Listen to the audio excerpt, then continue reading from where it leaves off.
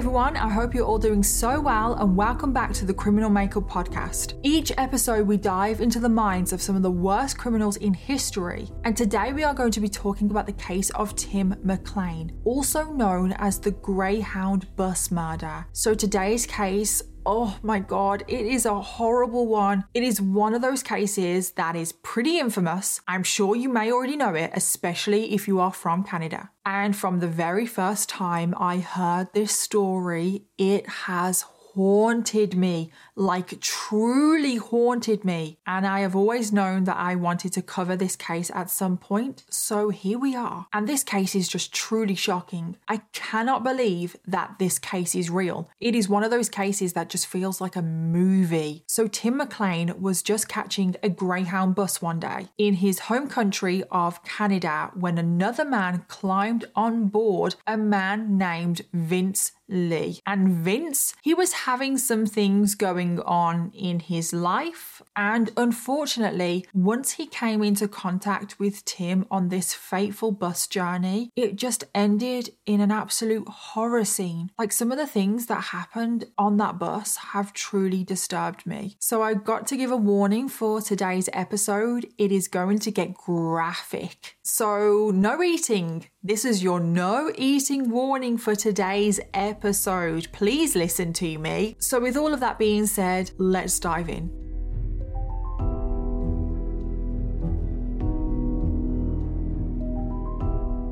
Vince Lee was born on the 30th of April 1968, making him a Taurus, and he was born in northeastern China, where he lived with his parents and his two siblings. Now, not much is known about Vince's childhood. However, you guys know I like to do my research, and I don't like it when I don't know about people's childhoods. So I managed to do some digging, and I did find out a little bit about his childhood. Not too much, but at least we know some things. So firstly, he was born 1 month premature. And because of this, I think he had like a few illnesses, I'm not sure, but he was described as a sickly child. And he was described as a sickly child up until his teenage years. He was also described as a late bloomer. It's said that he didn't start walking or talking until several years after his peers. Now, I read several years. What does that mean? To me, several means more than 3.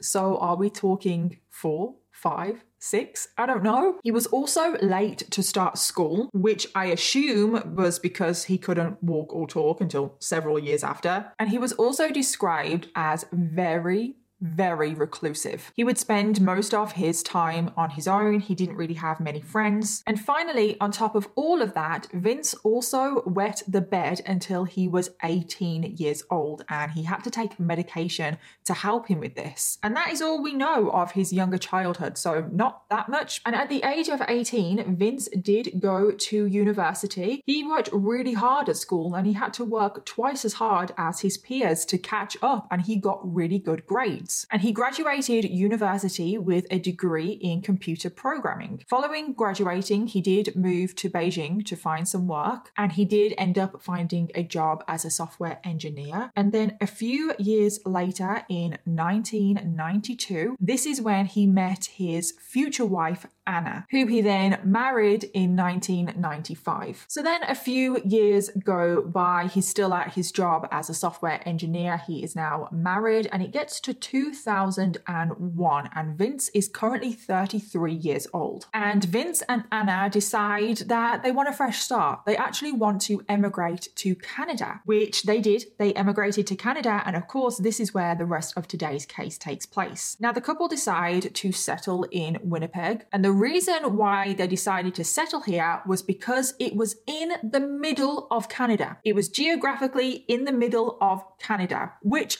I have looked, and it's technically not, or is it? I don't know. I suppose you could say it's in the middle of Canada. if you look at the border between Canada and the US. That is actually the reason why they wanted to move to Winnipeg, and also because rental prices are more affordable in Winnipeg than other cities in Canada. So they both settle down and everything is going pretty well, apart from the fact that Vince cannot find a job as a software engineer. He was really hoping to use his skills and his degree to get a similar job to what he had in Beijing, now in Winnipeg, which did leave him very frustrated, and he had to get jobs that he didn't really enjoy. There was one time where he was working at McDonald's. He worked in a few warehouses. At one point, he was a cleaner for a church. So other than the fact that he was frustrated with his job, everything else was great for the couple. However, as we know, it does not stay like that. Oh no. So now we get to 2004. Vince is now 36 years old, and this is where everything changes. This is the downward spiral, the beginning of the downward spiral. And I don't know what happened. Like, was there a catalyst? Did something happen to cause this downward spiral? So first of all, Vince started acting very weird, like completely not his usual self, but he was acting weird. And his wife had started to notice this weird behavior, and she was very concerned. He wasn't eating properly, he wasn't sleeping, he was crying all the time. He kept saying that he was hearing voices in his head. And he kept telling Anna, his wife, that he was seeing visions from God. Now, none of that is great, is it? No. Very concerning, very worrying. Now, Anna didn't have a clue what to do because Vince, up until this moment, hadn't expressed hearing voices or seeing visions from God. So Anna just thought this must be because he's not sleeping and he's kind of losing it because he's not sleeping. Because she didn't know what to do, she went to a local pharmacy and bought sleeping medication, you know, the stuff that you can buy over the counter. And she was just hoping that she could give him this sleeping medication, he would sleep and it would fix everything. However, that was not the case because Vince's problems were not that he wasn't sleeping. It was something a lot bigger, a lot more serious than that. But the couple kept fighting, they kept arguing. Vince, as we know, was already pretty reclusive, but he was becoming even more reclusive. He was really irritable. He was picking fights with people like strangers in the streets. He started barely leaving the house. I assume he was only really leaving the house for work. Other than that, he would not leave. The voices in Vince's head were getting louder and louder. He was saying that he was getting more messages from God. And then, out of the blue, literally random, he decided to sell all of his childhood belongings. And he only ate potatoes. Like, that's literally all that he was eating, potatoes.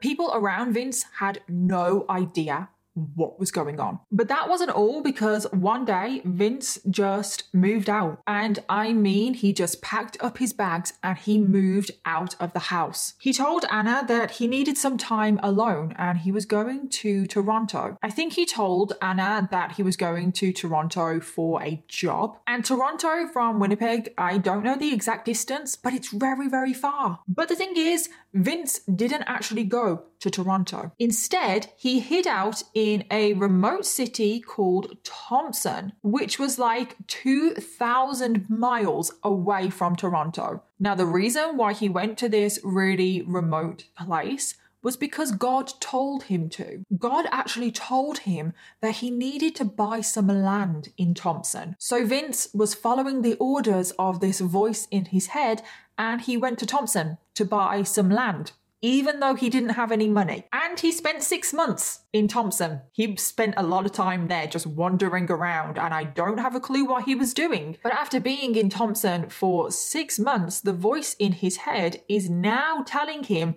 he does need to go to Toronto. So then he gets to Toronto, and pretty much straight away, the voice in his head tells him that he needs to go back to Winnipeg to be with Anna. But it wasn't just that, because the voice in Vince's head told him that he needed to walk there. Now, I've already commented on how far these two cities are from each other. The voice in his head was telling him that he needed to walk thousands of miles. So that's what Vince did. Or at least that's what he attempted to do. And he started walking along the highway, which Oh my God, we don't call them highways in the UK, we call them motorways. I don't know how I would react if I saw a person walking on the motorway. And he wasn't walking on the highway for too long because the police were called. And when the police picked Vince up, he was just completely delusional. He hadn't eaten or slept for 3 days. And when the police were asking him, where are you going? Why are you walking on the highway? Vince said that he was, quote, following the sun. So because of the strange behavior that Vince was displaying, Vince was taken to hospital. And this next part is very, very important to today's case, because when Vince was in hospital,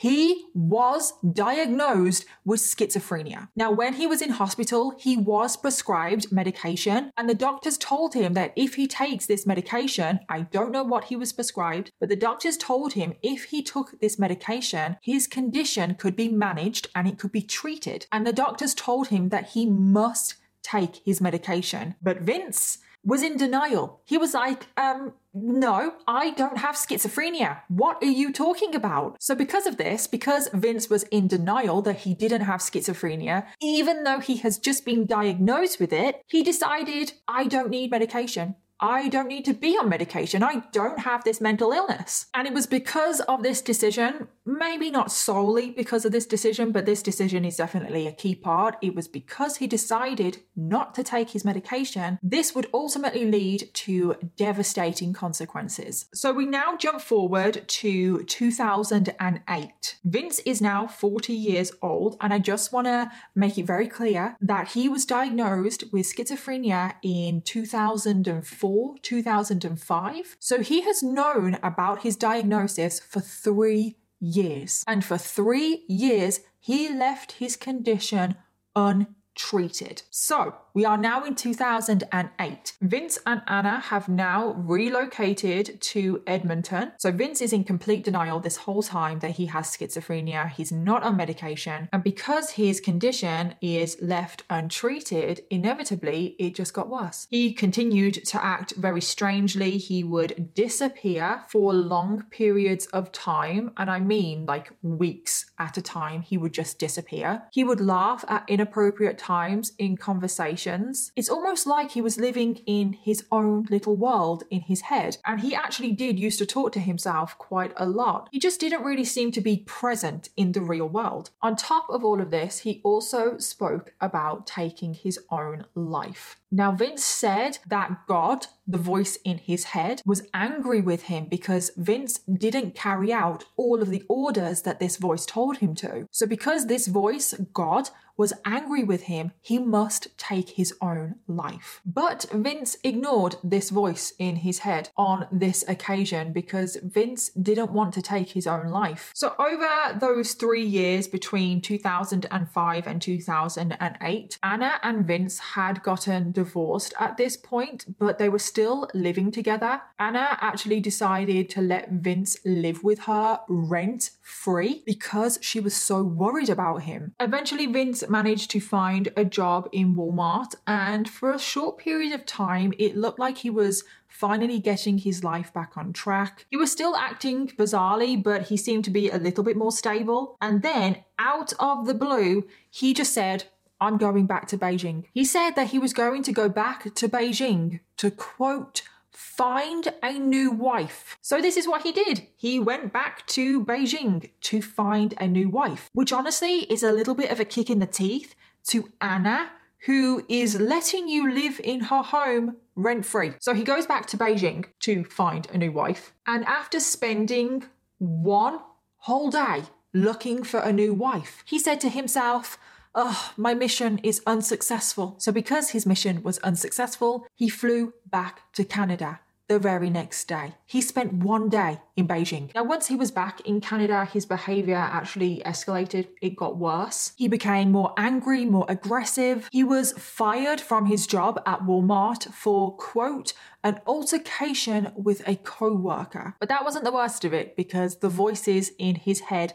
had come back. And this time when they had come back, they were louder. And the voices in Vince's head told him he needed to, quote, protect himself from the evil forces around him. And as a result of these voices telling him that he needed to protect himself, he went out and bought himself a hunting knife. And this exact hunting knife would be used in the most horrific way later on. Now, these voices in his head, there was a common theme to the message that they were telling Vince. They were telling Vince that he needed to protect the world, that he was in danger, that there was aliens around him. So sadly, Vince decided to take action. So in July of 2008, Vince left Anna a note in their home, which said, quote, I'm gone. Don't look for me. I wish you were happy. And after Vince left that note, he walked out of the front door and he bought himself a Greyhound bus ticket. And this is literally the beginning of the series of tragic events in today's case. But ultimately, because he bought this bus ticket, he would meet a completely innocent, unsuspecting victim, and that was Tim McLean. So Tim McLean was born in 1985. He grew up in a small farming community of Ely, which is just outside of Winnipeg. And this is where he lived with his parents and his 6 siblings. Now, Tim has been described as very active. Even as a young child, he was just one of those kids that liked to be involved in everything. He always wanted to be doing something. He could never sit still. He absolutely loved sports. He loved the outdoors. He just loved anything that was an adventure. And Tim also was just one of these people that had so many friends. He was so charismatic. He was just like a magnet for people. And something that just defined Tim was that he loved having fun. He was up for anything. Now, growing up, Tim quickly realized that the more traditional 9-to-5 job was just not going to be what he wanted. He wanted a job that was going to be different every day. He didn't really like structure. And this is when Tim decided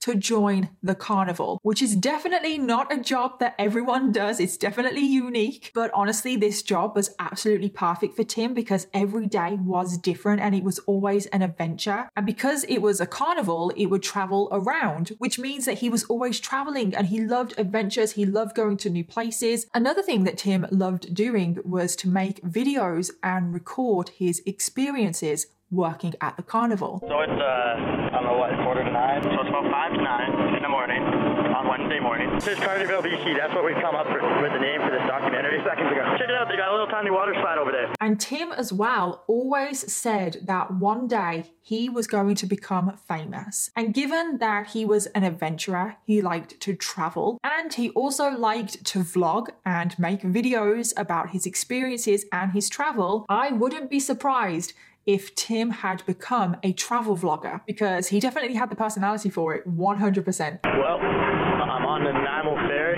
getting ready to leave the island. Basically, I'm just walking around the ferry. However, at the age of 22, Tim decided that he had had his time in the carnival. He had had all of these amazing experiences and he wanted to move on to the next stage of his life. He decided that maybe he does want a bit of structure now. He wants to maybe settle down, build a future, one day start a family. And Tim decided that he knew the exact place that he wanted to move to, and that was British Columbia. And the carnival was currently in Edmonton. And it was at this point when the carnival was at Edmonton that Tim did decide, right, okay, now is the time. Now is the right time for me to leave. And he decided that he was going to head home to Winnipeg to put his plans in place. Now, all of his friends and his work family were so devastated that he was leaving, but they wanted to give him a leaving present and they said, we'll pay for your plane ticket, because originally Tim was going to catch a Greyhound bus. But they were like, no, we'll pull the money together and we'll get you a plane ticket. But Tim refused the plane ticket. He was like, no, it's fine. I actually want to catch the bus, because Tim liked to travel. And even though this bus journey was going to be 24 hours, he decided that he wanted to do the bus journey because he wanted to travel. He wanted to look out the window. He wanted to have a little adventure. So Tim makes plans to catch the 11:70 Greyhound bus from Edmonton to Winnipeg just after midnight on the 30th of July. But very sadly, Tim had no idea of what was going to unfold on that Greyhound bus.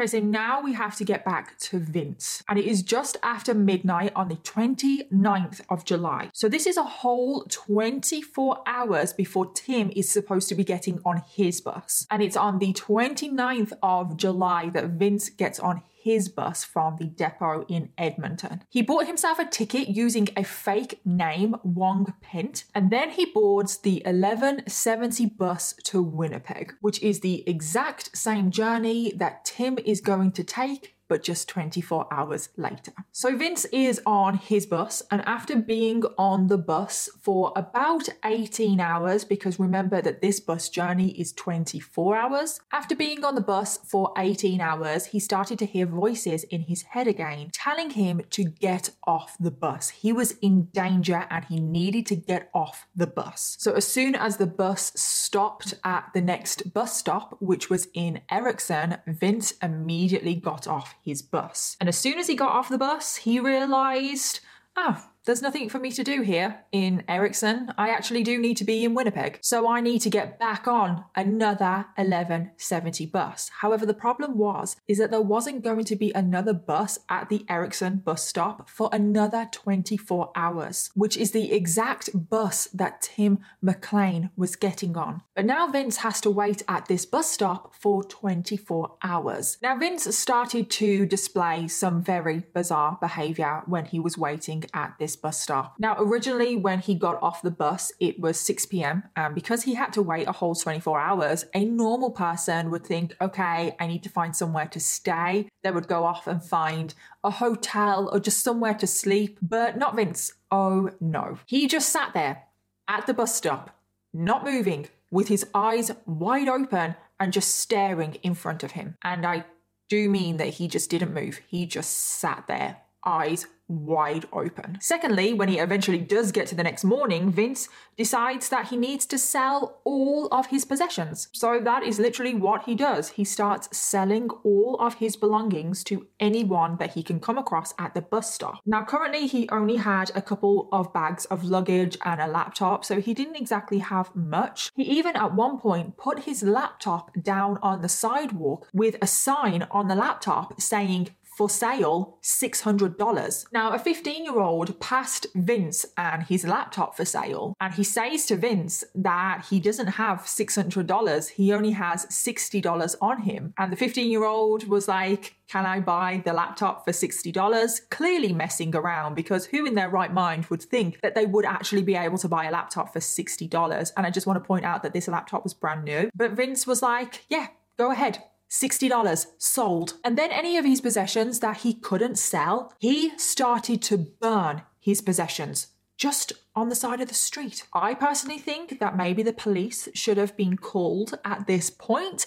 and then this case wouldn't have happened. And then finally, on top of all of that, Vince just started to pace up and down. He started to mutter under his breath. It was almost like he was doing a chant. He was speaking a different language. And so many people were so scared of him, they were actually avoiding him. Meanwhile, whilst all of this is going on, Tim has obviously gotten on his bus, and Tim is just on the bus. He's chilling out. He's enjoying the journey because he loves to travel. He's happily chatting to the other passengers on the bus. And Tim was getting closer and closer to Erickson, which is the bus stop where Vince is. And then on the 30th of July, just around 6 p.m, Tim's bus pulls into the Erickson bus stop where Vince Lee is sat there waiting. And Vince steps on the bus and things are about to take a terrible turn. So Vince climbs on board and this bus is pretty full. It's not at maximum capacity, but there are 36 other people on this bus. And most of the passengers, they've already been on this bus for about 18 hours. Most of them are very tired. A lot of them are sleeping. And Vince takes a seat at the front of the bus. Now, initially, Vince is minding his own business. He's not really bothering anybody at this moment. And then at some point, approximately an hour after Vince got on the bus pulls over for another stop. Vince and the rest of the passengers get off. They stretch their legs. They use the toilet. Some of them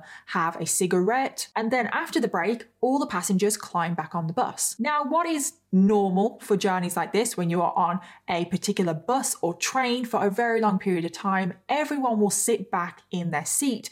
that they've been sitting on the whole journey. But this is not what Vince did. Instead, when Vince gets on the bus, I'm pretty sure he's the last one to get on the bus, he walks down the middle aisle and he looks at everyone. He looks at everyone as he's passing them until he eventually gets to Tim. And Tim is sat pretty much at the back of the bus. And Vince sits down next to Tim. Now, Tim didn't mind that Vince had sat next to him. I feel like most people would probably mind a stranger sitting next to them on a bus when there is no need. But Tim didn't mind. He actually smiled at Vince and was polite to him and said, "Hi, how you doing?" Vince sat down, Tim put his headphones back on, and Tim went to sleep. Now, Tim is obviously asleep, so he is not witness to the bizarre behavior that Vince starts to display. But the passengers around Vince are starting to become very concerned. First of all, Vince had on sunglasses. Now, there was no need for him to be wearing these sunglasses, so that for starters was definitely a little bit strange. And then secondly, I don't even know how to describe this because it's very weird, but Vince had a 2-liter bottle of iced tea with him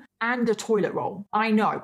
Very bizarre things, especially because he has no other possessions. It's very bizarre. Now, he would not let go of this toilet roll. And when he drank out of this 2-liter bottle of iced tea, he placed the toilet roll underneath his chin, to secure it in. And then he would drink out of the 2-liter bottle of iced tea, with the toilet roll there. And then he started muttering under his breath again in a different language. And other passengers really were getting a bad feeling about this situation. They had that gut feeling that just something wasn't right and something was about to happen. And they had that feeling for good reason, because Vince was actually losing control. He was still having voices in his head. He said that the voice was from God, and this voice was getting louder and louder. The voice started telling Vince in that moment that he was in imminent danger, and that the man, Tim, sat next to him, was a demon, that he was an alien, and this man was going to harm Vince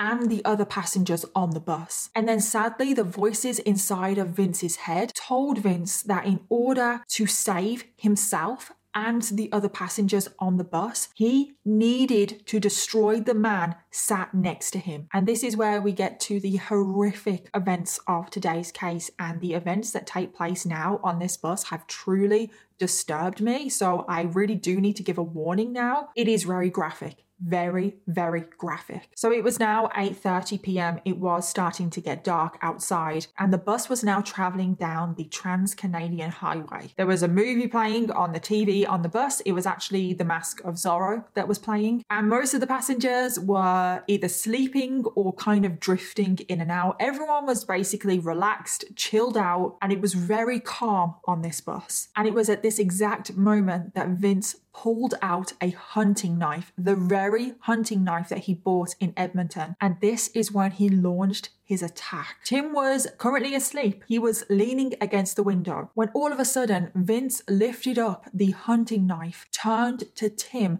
and plunged the knife into Tim's neck. Tim woke up, obviously, and he let out what has been described as the most blood-curdling scream you have ever heard. It has been described as something between a howling dog and a screaming, crying baby. But this sound, this scream, it didn't faze Vince. He actually just took the knife out of Tim's neck and plunged it in again. The first person to realize what was going on was a 26-year-old man sat in the row in front of Vince and Tim, who was a man named Garnett. He had served 5 years in the Canadian military, and he turned around and saw what Vince was doing, and he shouted, a knife, get off the bus, get off the bus. And of course, this created even more chaos. The bus driver was alerted, they immediately pulled the bus over, and there was a scramble to get off this bus. It was complete mayhem. Everyone was trampling over each other, pushing each other out of the way. There was an elderly woman pushed to the floor. People were genuinely scared for their lives that there was this man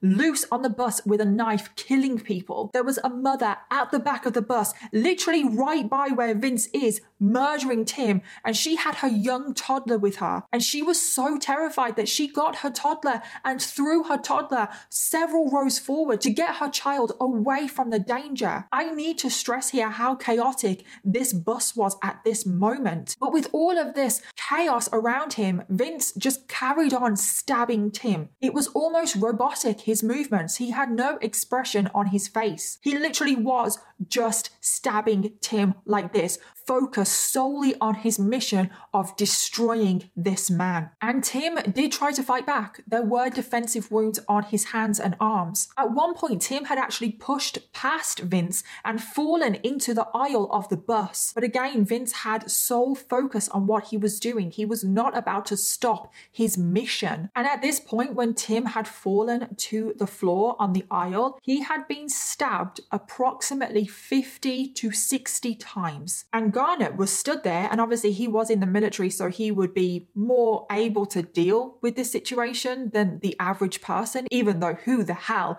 is able to deal with a situation like that, was thinking to himself, I need to do something. I have to do something. I cannot just let this man kill this other man. He asked another man that was nearby if he could help him detain Vince, but the other man was so scared that he just ran off the bus. Everyone at this point had fled the bus, including the bus driver. It was only Vince, Tim, and Garnet on this bus. There was blood spurting everywhere. The whole floor on the bus was covered in blood, and Tim was screaming the whole time. And Garnet was thinking to himself, how can I save this man? How can I stop this man stabbing Tim? But then Tim fell completely silent. His screams had stopped. And in that moment, Garnet knew that Tim had lost his life. And that murder is absolutely horrific. I cannot believe that that happened. It gets worse. It gets so much worse. To think of what Tim was feeling and going through in those final moments. That was such a brutal attack. Like I said, he had been stabbed 50 or 60 times, and that wasn't even the end of the attack. So I don't even know how many times Tim was actually stabbed. And it is terrifying what he went through. He was just asleep, and then the next moment he is being murdered. Even after Tim had lost his life, Vince continued to stab Tim's body. At this point as well, Garnet had run off the bus because he knew that there was nothing he could do for Tim now, and he needed to save himself. When Garnet had exited the bus, the rest of the passengers were just there on the side of the road. And again, it was chaos. People were crying, people were screaming and shouting, there was people throwing up. And then all of a sudden, a truck that was driving on the highway had seen that there was commotion going on at the side of the road and pulled over to see what was going on and could they help. So the truck driver was 28-year-old Chris, and honestly, Chris and Garnet and even the bus driver, they are all heroes. Garnet rushes up to Chris and asks him, does he have any weapons in his truck? Chris goes back to his truck, he arms himself with a crowbar, he gives a hammer to Garnet, and the two men decide to go back on the bus to try and disable Vince. So when Chris and Garnet go back onto the bus,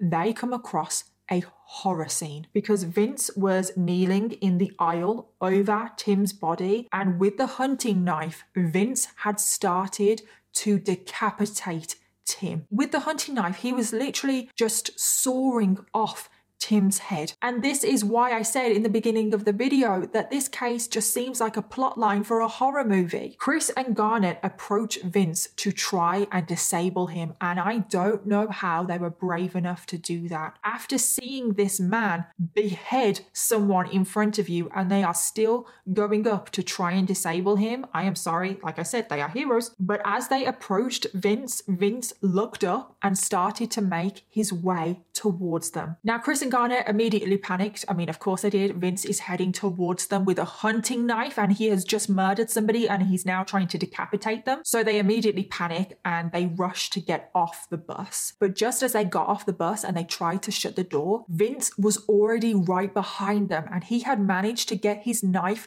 through a gap in the door, and he was waving his knife at Chris and Garnet and everybody else. At this point, Chris and Garnet and probably the rest of the passengers, they ran for their lives. They believed that Vince was going to leave the bus, that Vince was now going to attack anybody that he came across. But instead, Vince just returned to Tim's body because that was his mission. Destroy Tim. So when Vince had moved away from the door, the bus driver had managed to shut the door so Vince couldn't get off the bus. The bus driver also disabled the bus somehow to make sure that Vince couldn't drive off in the bus. So now Vince was locked in the bus with Tim's body. And then moments later, one of the most horrific things happened because Vince had successfully decapitated Tim. And Vince walked to the front of the bus holding Tim's head. He then held up Tim's head to show the rest of the passengers. He was holding up Tim's head like he was proud of what he had done. And then he dropped Tim's head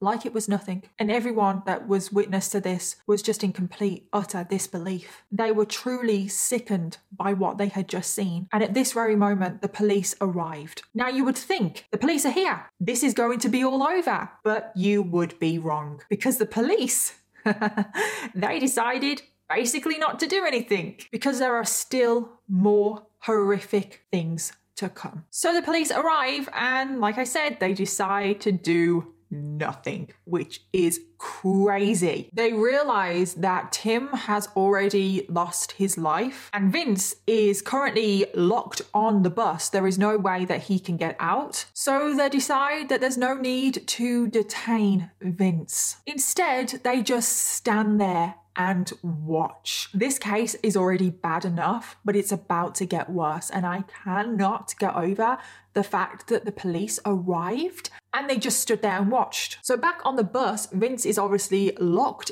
in with Tim's body and he starts to hear voices again. These voices tell him that Tim's body may come back to life. So Vince needs to destroy Tim's body as much as possible. So this is when Vince proceeds to dismember Tim's body even more. He starts by cutting into Tim's chest and then his stomach, and then he starts to remove Tim's organs. He removes Tim's heart, his lungs, his liver, his intestines. And as he is doing this, every so often, Vince will stand up and show the different organs to the police and the passengers just watching outside. And then occasionally he would also lick the blood off of his fingers. I cannot get over the fact that the police are just stood there and they are watching this. Badger appears to be a 6 foot tall Asian male with short dark hair, black t-shirt, armed with a knife right now, and a pair of scissors, and he's defiling the body at the front of the bus as we speak. I understand that their priority is to protect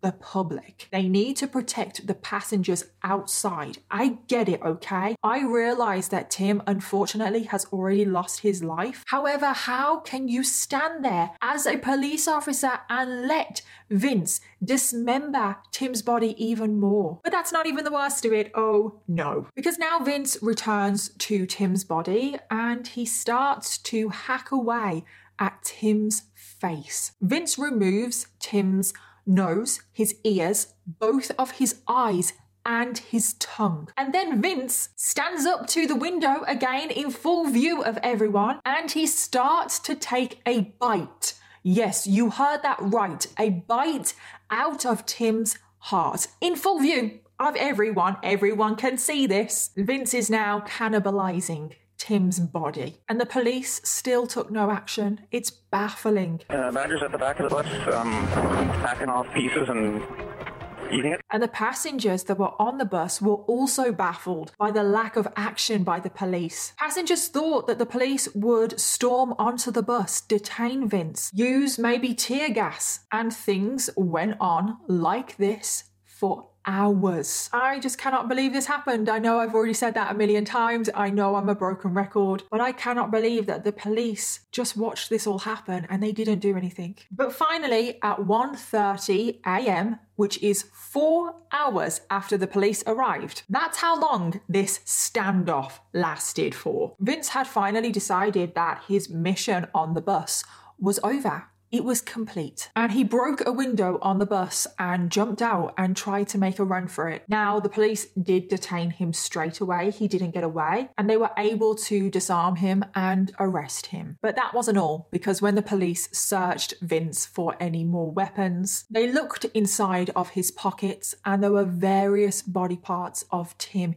in Vince's pockets, including his nose, his ears, and his tongue. And when the police finally got on the bus and searched it, of course it was an absolute horror scene. There was actually none of Tim's body completely intact. There was so many body parts just thrown around the bus. There was blood absolutely everywhere, more blood than anybody would ever see ever. And some of Tim's body parts had been collected and put into plastic bags. And as the police were searching through the crime scene, they found Tim's heart, but a third of it was missing. Tim's eyeballs were also missing, and it is thought that Vince had eaten a third of Tim's heart and also both of his eyeballs, which is absolutely horrific. I don't know why I feel like the fact that he ate Tim's eyes is just the worst, because the eyes are the window to the soul, aren't they? They are such a huge part of the person. So following Vince's arrest, he was taken to a hospital because he had sustained many injuries in this attack. And then following the treatment at the hospital, Vince was not held in custody. Instead, he was transferred to a psychiatric facility so they could assess his mental state. The passengers on the Greyhound bus were taken to a police station immediately for questioning. After questioning, they were put up in a hotel. They were also bought a change of clothes because they were not allowed to access their luggage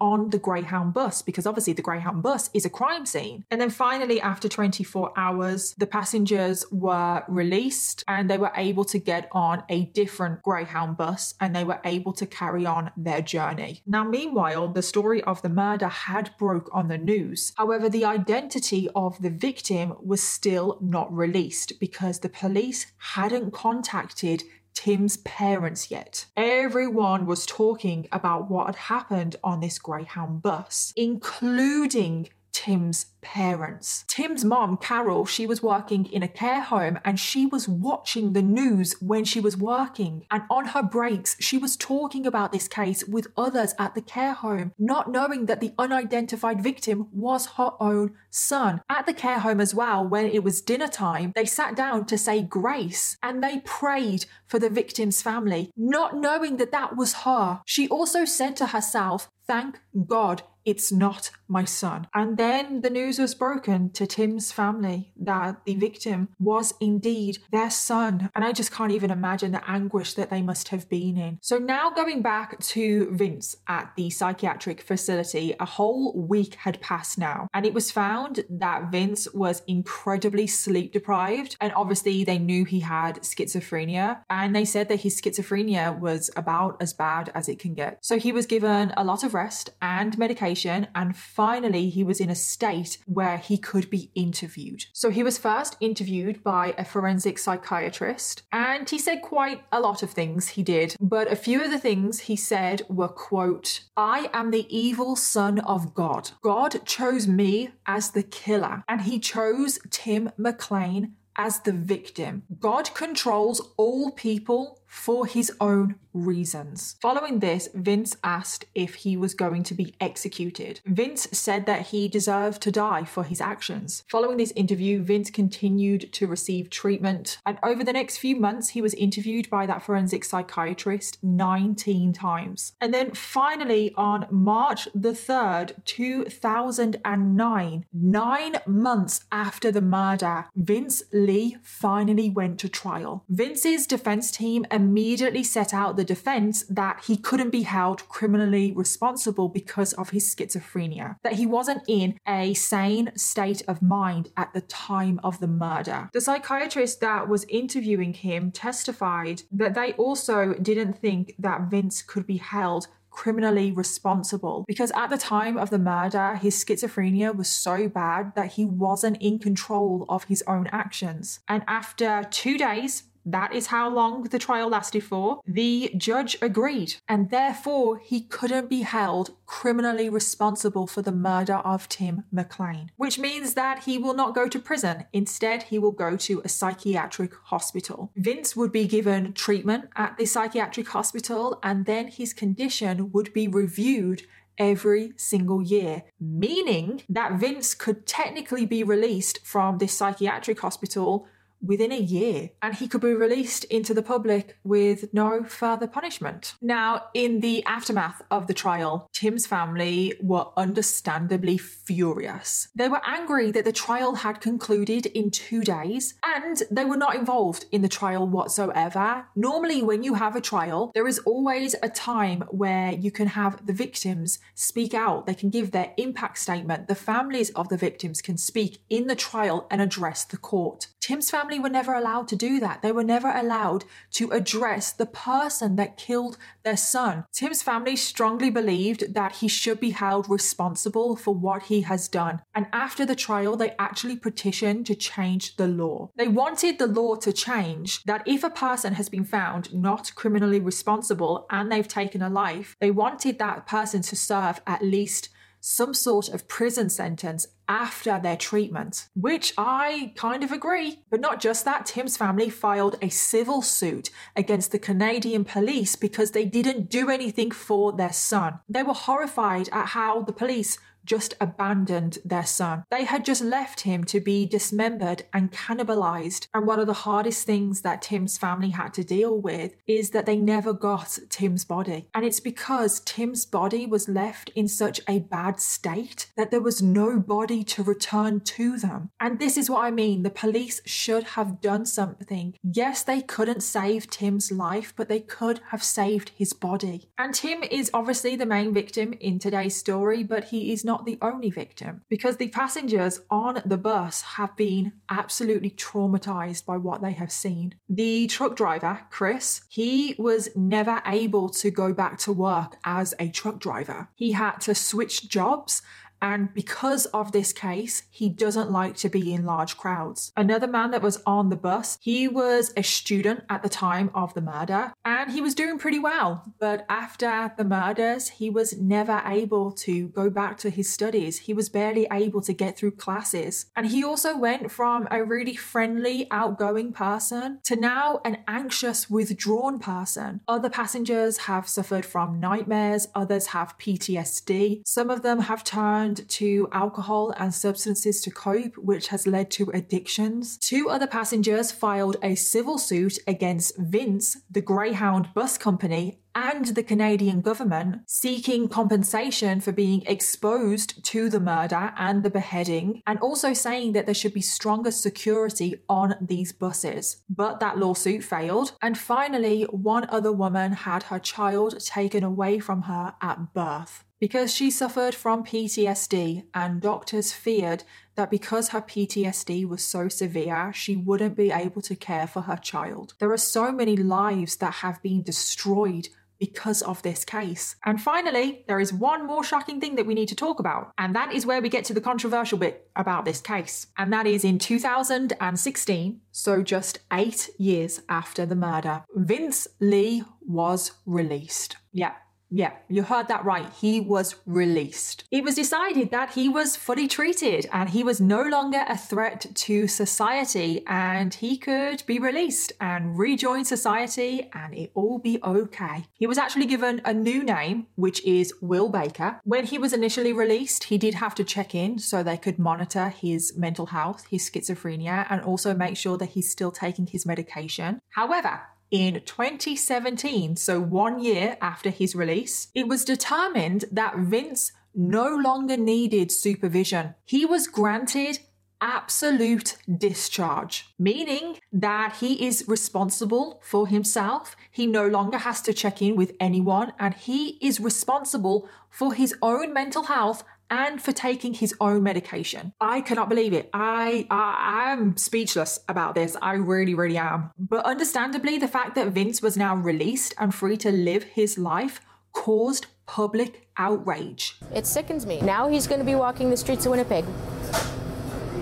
I'm horrified by that. People were shocked that he was able to commit murder, and such a horrific murder. And also the fact that he murdered a stranger unprovoked, and now he was just released into society unsupervised. Make that make sense? It doesn't. What the actual hell? I just don't understand why they have left him in control of his own medication when he has proven in the past to not take his medication. And my opinion on this case is that he should have been in a psychiatric hospital. He should have been treated. But then as soon as he was treated, he should have been transferred to prison. At the end of the day, he has still killed somebody. So there is a lot of debate surrounding this case. A lot of people think that he should be in prison. He shouldn't have been released. And I kind of agree. It doesn't really feel like he has been punished for what he has done. He hasn't been held accountable, and I think that's wrong. But now I want to finish this video focusing on the victim of today's case, and that was Tim McLean. Tim McLean was described as a loving, friendly, extremely charismatic person. He loved to have fun. He loved meeting new people. He loved having adventures. He was described by his brother as a true modern-day nomad. Well, I'm on the Nanaimo ferry, getting ready to leave the island. He had a huge family who absolutely adored him, and following his loss, they said Tim's appetite for life was legendary. He could never stand still. There was a whole world to see, and everywhere he went, he brought light and joy. And then tragically, 6 years after the murder, it was finally revealed to the public that at the time of the murder, Tim was a father-to-be. And 5 months after his death, Tim's son was born, a son that Tim would never get to meet, and a son that is now in part being raised by Tim's mom, Carol, which is just absolutely heartbreaking. Tim still had so much more to give in life, and he was taken far too soon. He was just 22 years old. And my heart just breaks for Tim's family. I can't believe what they had to go through. And I can't believe that they have to just accept that their son's murderer is out there, just walking around, living his life. And that brings us to the end of the episode on the Greyhound bus murder. There are no updates to this case, so thank you so much everyone for listening today. Subscribe or follow to make sure you never miss an episode of The Criminal Makeup. And if you enjoy the podcast, it would really mean a lot if you could leave a 5-star review, because it really does help out the podcast. In the meantime, if you've been affected by any of the themes in this episode, please take the time to look at the description for this episode for some helpful resources. Special thanks to my producers at Audio Boom Studios, and I'll see you all in the next one.